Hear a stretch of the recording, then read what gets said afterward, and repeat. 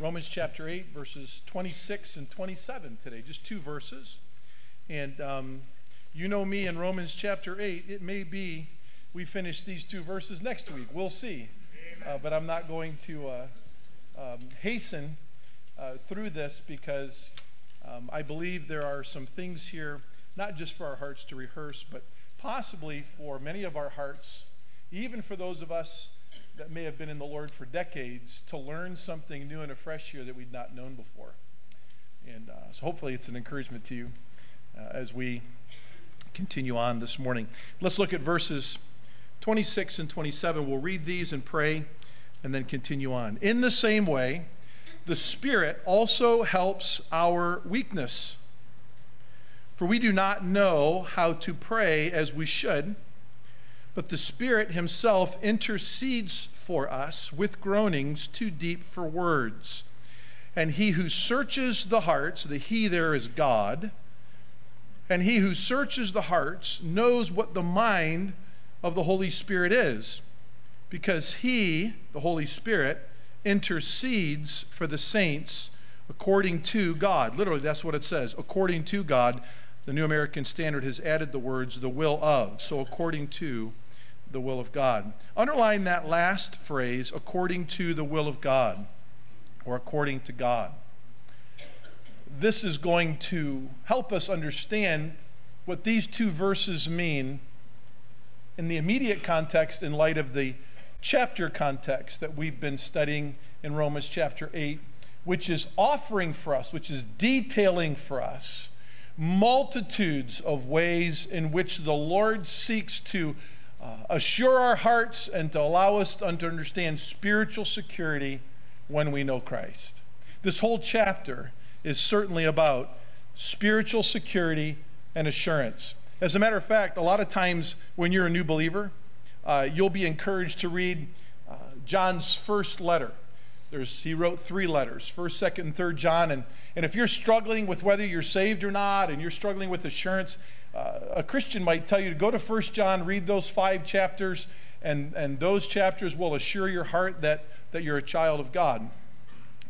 I wonder if this guy is not going to offer Romans chapter 8 now first, and then 1 John chapters 1 through 5, because really Romans chapter 8, that's what it's doing. Many layers, reminding God's people how they can assure their hearts that they are children. And that's so important, isn't it? There's many ways that we as aunts, uncles, parents, grandparents, there's many ways that we seek to assure little ones that we love them. Many ways. Birthday cards, birthday parties, special ways in which we do holidays. Maybe you'll write them a note of encouragement from time to time. I read a story yesterday of a faithful, loving father, and it was a man that's well known in Hollywood, but he was more old school in the way he fathered, and his daughter, he died at 96 this week, and his daughter said every night, 365 days a year, Dad called just to see if the family was okay. There's lots of different things that people do to assure their progeny that they're loved and they love them being part of the family. And remember, Paul's not writing to the Roman church in any critical way. This church is a healthy church. I want to reiterate that when we go into, again, another layer of assurance and security. The Apostle Paul is not saying that these people are spiritually struggling. There's a couple things, again, we need to know that Paul's not doing here before we find out what he is doing.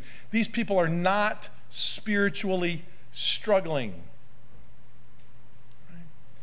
Very important, because I think a lot of us have understood these two verses in relationship to the Christian's spiritual struggle at particular times in their lives when they're going through hardship. That is not primarily what this text is about. Number 2, this text, because of what we've described about the nature and the character of the church of Rome at this time when Paul writes to her, this letter is not written to just spiritually weak Christians.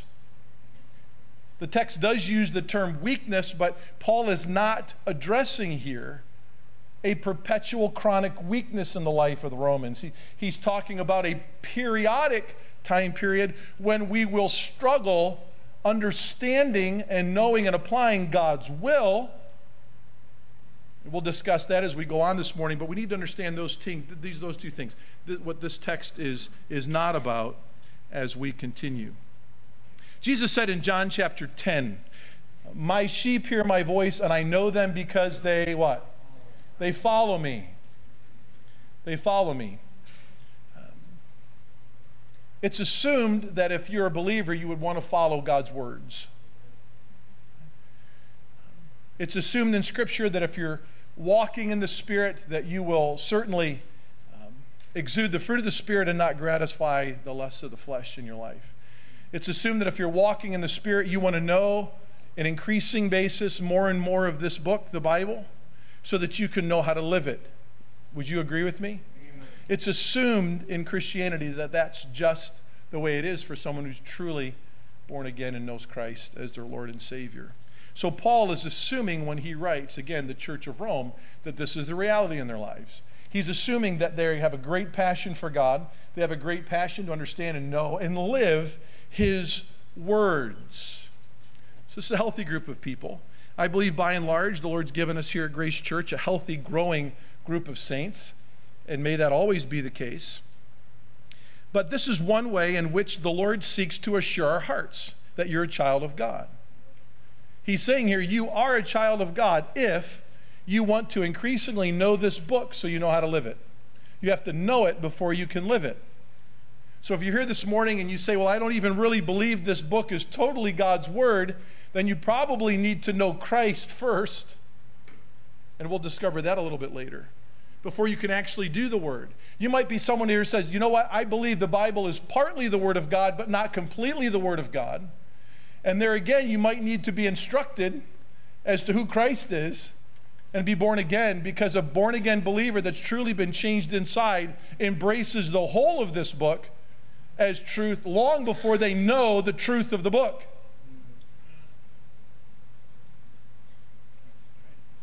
They embrace the truth of the book long before they know comprehensively the truth. We do that by faith. That's what God does in a heart that's truly been changed by God in salvation. It brings us to just assume that this book is indeed completely the Word of God. Now, understanding that, let's go back and look at our text this morning a little bit more carefully. All of us would have to admit that there are times in our lives when knowing and doing God's will not always be easy. So for those of you who have been recently brought into the family of God through salvation, when I say God's will, that's synonymous with God's word. God's word is God's will, and God's will is God's word. But there are times in our life, regardless of how long you've been in the Lord, where we struggle to know and to do God's will. Would you agree? It can be hard from time to time, just because we know our old sinful natures. And no matter how old we are in the Lord, we feel like Paul described himself from time to time in Romans 7, prone to wander, Lord, I feel it. Prone to leave the Lord I love. In addition, the will of God can be hard to do because we may not comprehend a certain passage of Scripture without the help of the Spirit of God and the help of others who understand it and have lived it. God's will can pose difficulty to us simply because we know if we begin to follow a certain portion of God's word that we have come to understand that it will change our lives permanently, and we may not be just ready for that permanent change yet. Have you ever been there? Boy, I get this. If I start to do what I get in this passage, everything's changed. And that happens even if you've been in the Lord 80 years. Everything changes. Yeah, it does alter our lifestyles, doesn't it? We understand, too, that if we're going to do what we understand in God's word by the help of the Spirit, that might even affect our relationships with our friends and family. Doing the Lord's will may be a struggle for us just simply because we're exhausted.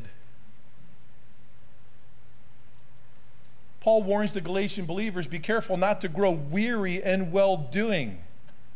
Mature people can struggle with weariness, can't we? And even then we'll find out in this passage that in that weary moment, God the Spirit is doing something for us to help us not just know but adhere to the doing of His will. Doing God's will takes discipline. Mustering up the discipline to do what we know can be quite an adventure for us. I would say even the discipline of gathering together for worship in our culture, for those who have been saved for years, still is difficult to maintain. In the old days, we used to say, you know what, as many times as the doors are open, you should be here with God's people. That was just a simple cliche way of reiterating Hebrews 10, 24 and 25. Don't forsake the assembling of yourselves together, as the manner of some is. But so much the what? So much the more. It didn't say so much the minimum. Right? It says so much the more.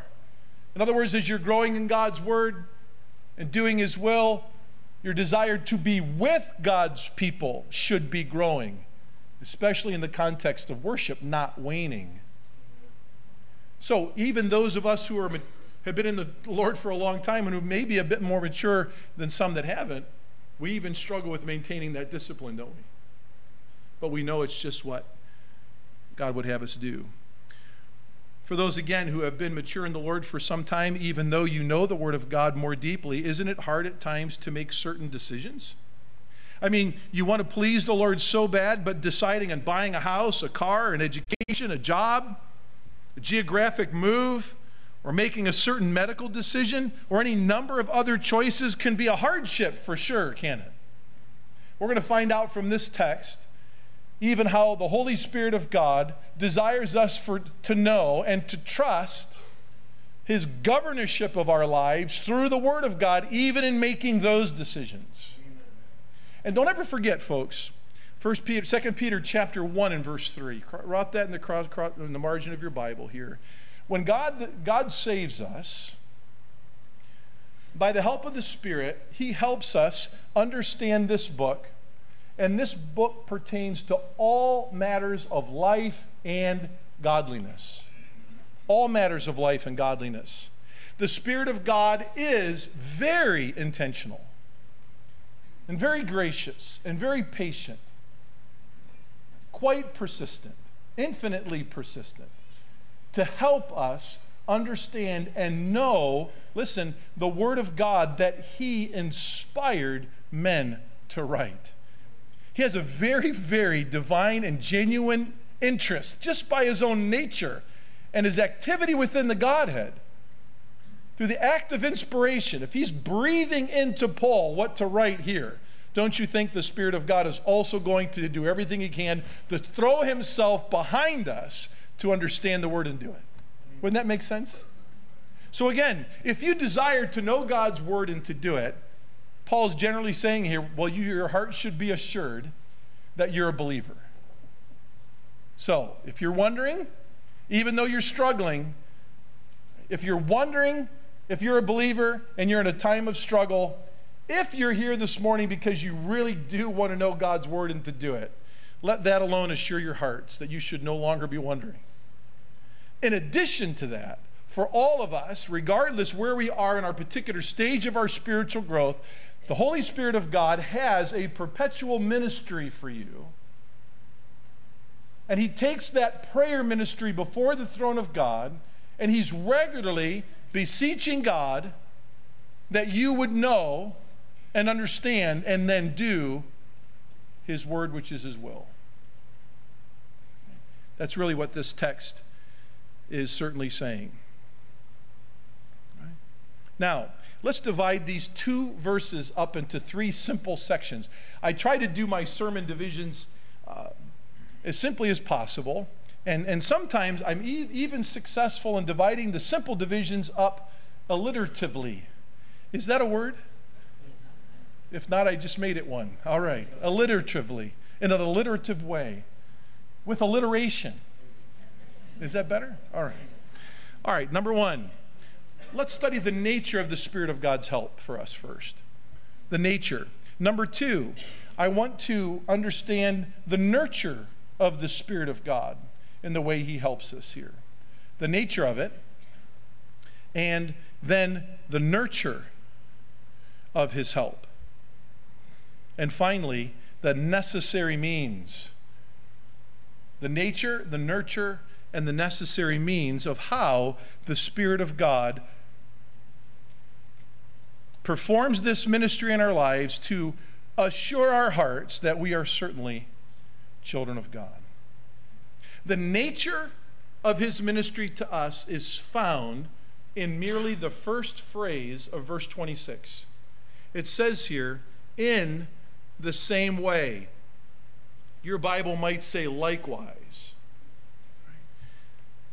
The idea here is that this phrase connects us to the previous phrase before it. So let's go back to verse number 25 and let's read that. You remember from last week if you were able to be here.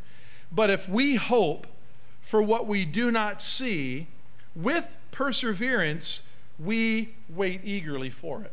Now, we understand from last week that all of creation is groaning for the arrival of the sons of God, the children of God, because at the arrival of the sons of God in their glorified bodies, the world knows too that that's the beginning of its renewal.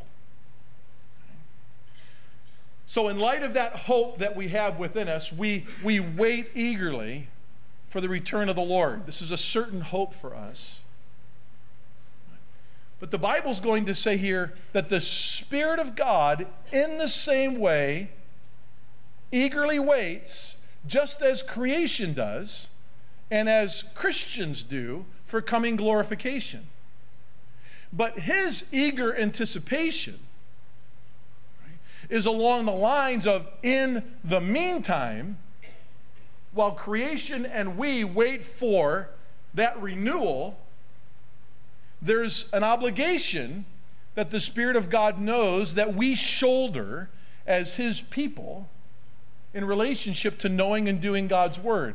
So these two verses are going to tell us that the Holy Spirit, the nature of what's going on here in the heart of the Holy Spirit, that the Holy Spirit of God that indwells you cannot help himself, but help you know the Word of God better and live it more comprehensively and practically in your life, because he knows that the development of his will, God's will in you, will only increase the intensity of your anticipation, of your hope.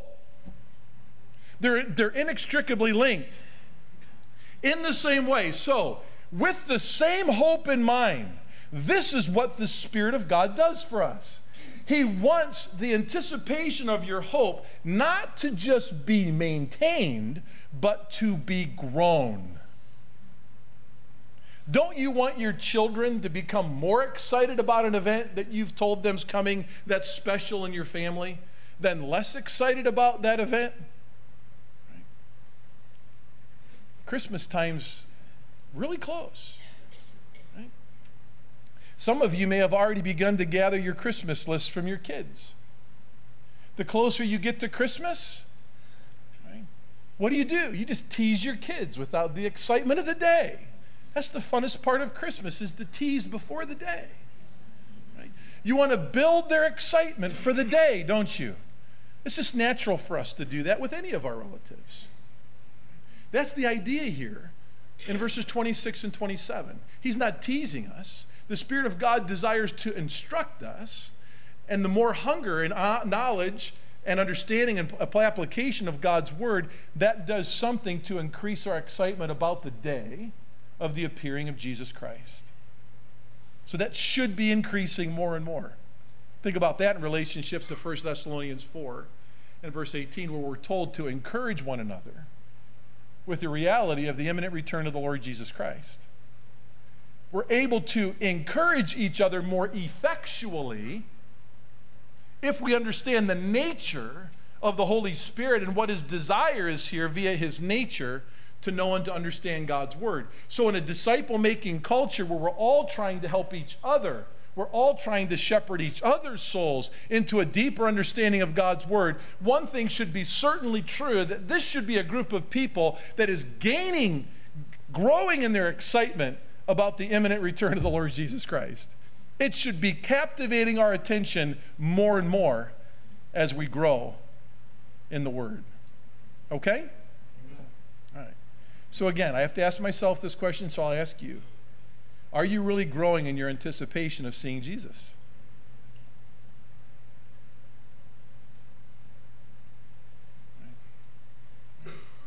That anticipation is really the thermometer, the gauge, upon which you really understand the Word of God or not.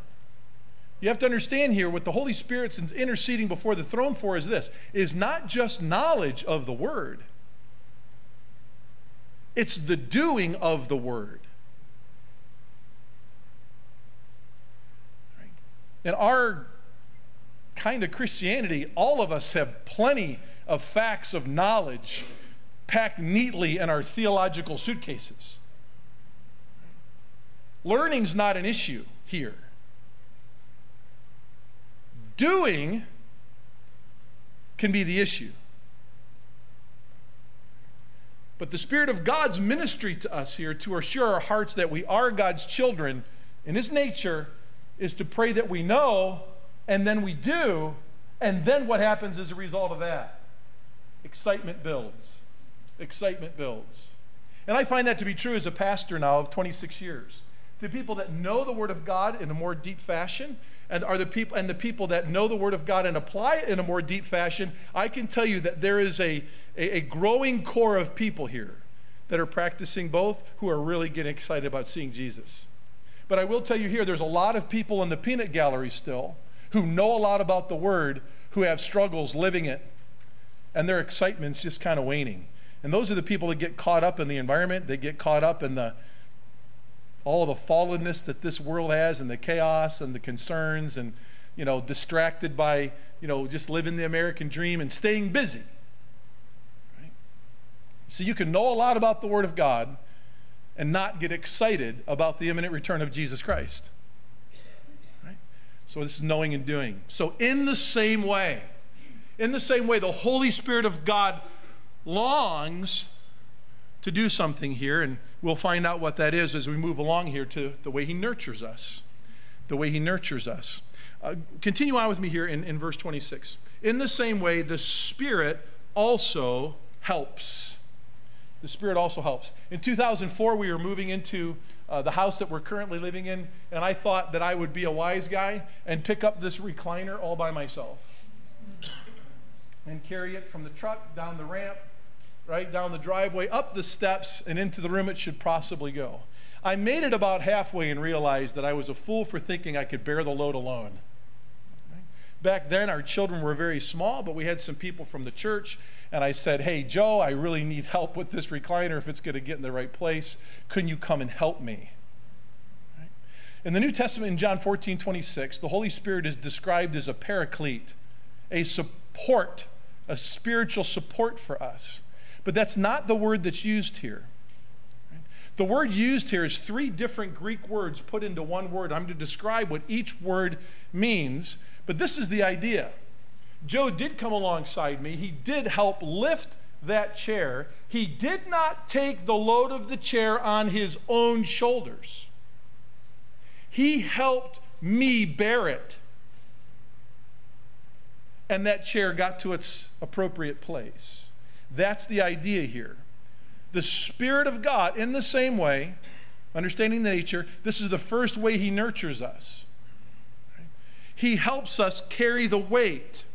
Now, I told you I'd explain these 3 Greek words put into one here, and I'll do that with. The first Greek word means just simply to do something together with somebody. Together with, right? And it means to do it for them. You do it with them, but you do it for them, not against them. And it literally means to take hold of or to bear the weight. 3 Greek words in one. Bear the weight with somebody, together with them, because you're moving forward. You're doing something for them. So the Holy Spirit of God here is nurturing us in this way. And the idea is this: the Holy Spirit is completely aware that there are some spiritual loads that we learn in God's Word that are too heavy for us to bear at times. So he doesn't lift the load off of our shoulders alone. He comes alongside and he helps us bear that load together. And he says here, he helps us in our weakness. This isn't physical weakness. This is at times spiritual weakness. Remember, not because you're out of fellowship with God. It's just as you're growing in Christ's likeness and you're craving to know more about God's Word and do it, there's at times where we have a hard time understanding it, or if we understand it, a hard time applying it. And that's what's identified here as weakness. So the Holy Spirit's going to come alongside and he's going to bear the load, help bear the load for us, because it goes on to say, for we do not know how to pray as we should. So there might be part of God's Word that you're struggling with. Again, whether to know it and understand it, or whether you do understand it or how to do it. And it's a burden to your heart, because Spirit-filled believers always want to know more so they can live more for God. Right? 1 Thessalonians 4, 1 and 2. Right? Our love for God is expressed more and more by how we ought to walk and to please God. We're always wanting to please. We get to these moments, they're not perpetual, but they're periodic, where we're just kind of crumbling, and we go before the Lord and we get on our knees and we're like, I don't even know how to pray. But guess what? There is someone who does. And he's the one who actually inspired the writers of Scripture, and he is God himself. And there is an intercession of the Holy Spirit for the believer. And in this context, it is specifically an intercession regarding you, helping you know and understand and do the will of God.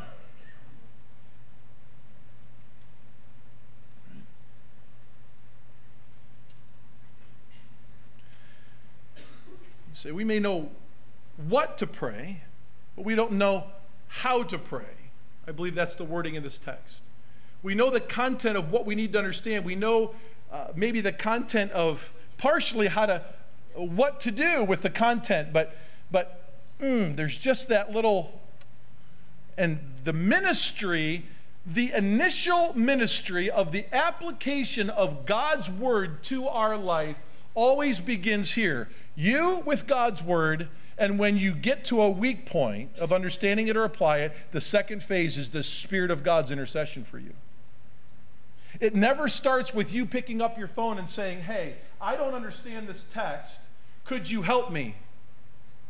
Right? There's nothing wrong with that, but that's really phase 3. Phase 1 is you and the Word. Phase 2 is I might not get this, so Lord, I'm going to go to you and understand that when I go to you, even though I don't know how to pray, I'm understanding the Spirit of God knows how to pray. And by the way, the Holy Spirit of God's prayers have always been answered. They've always been answered in relationship to His Word. Never one has been missed. And I'm assured that I'm going to understand that answer, if not now in time, because I know the Holy Spirit of God's intercessions always get answered.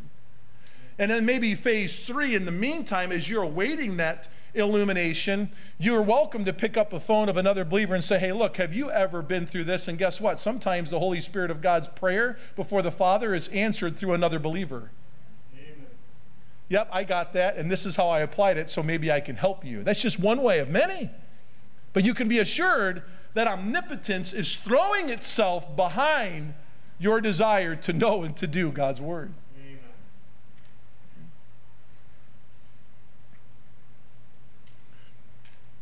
And we all enjoy that nurturing, don't we? We all need that nurturing, to be sure. What about the necessary means? The necessary means. Well, I can remember when I was a boy, I loved putting together plastic models. Now, I know hobby shops are places a lot of us don't frequent very often anymore. There's a little hobby shop in downtown Willoughby that I love to go to. And when you go over to the model section, the old plastic model section, you find something that's true now that didn't used to be true years ago. A lot of the boxes that contain the plastic models are all filled with dust.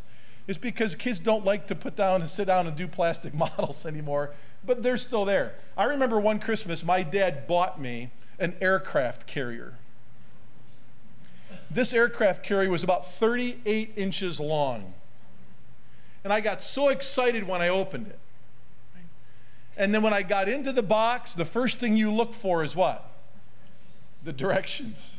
And I picked up that direction manual, and it was a little thicker than the other little model planes I had put together before. And this wasn't going to require a little coffee table. Right? This was going to require the dining room table to spread all the parts out and to go stage by stage. And it was not going to take a half a day to put together or an hour. It was going to take about a month. But I was excited about it. It was detailed. It was going to take some discipline, but the end product was worth it. So, understanding the nature of the Holy Spirit and his desire to assist us in the same way, prepare our understanding of the word so our joy, anticipation of joy increases. Understanding that he nurtures our hearts by helping us in our time of weakness. Now he's going to lay out for us in verse number 26 the necessary means by which we're able to, in detail, assure our hearts before God that we are his children by knowing and doing his word. Okay? Simple enough? Great. You come back next week and we'll look at the necessary means. Let's pray together. Father in heaven, we thank you for how simple this text, which has been widely misunderstood, and I know why, over time, is to our hearts this morning. And certainly, Lord, we want it to mean what it meant to the Roman church. We want it to be as simply understood as it was understood by them. And Lord, we want to be a congregation that's increasing in our knowledge of your word so that we know how to live and to do your will. Thank you, Father in heaven, for the omnipotent assurance that we have that we can know and do your will. We can please you. We know we're already pleasing in Christ. We want to be practically pleasing to you.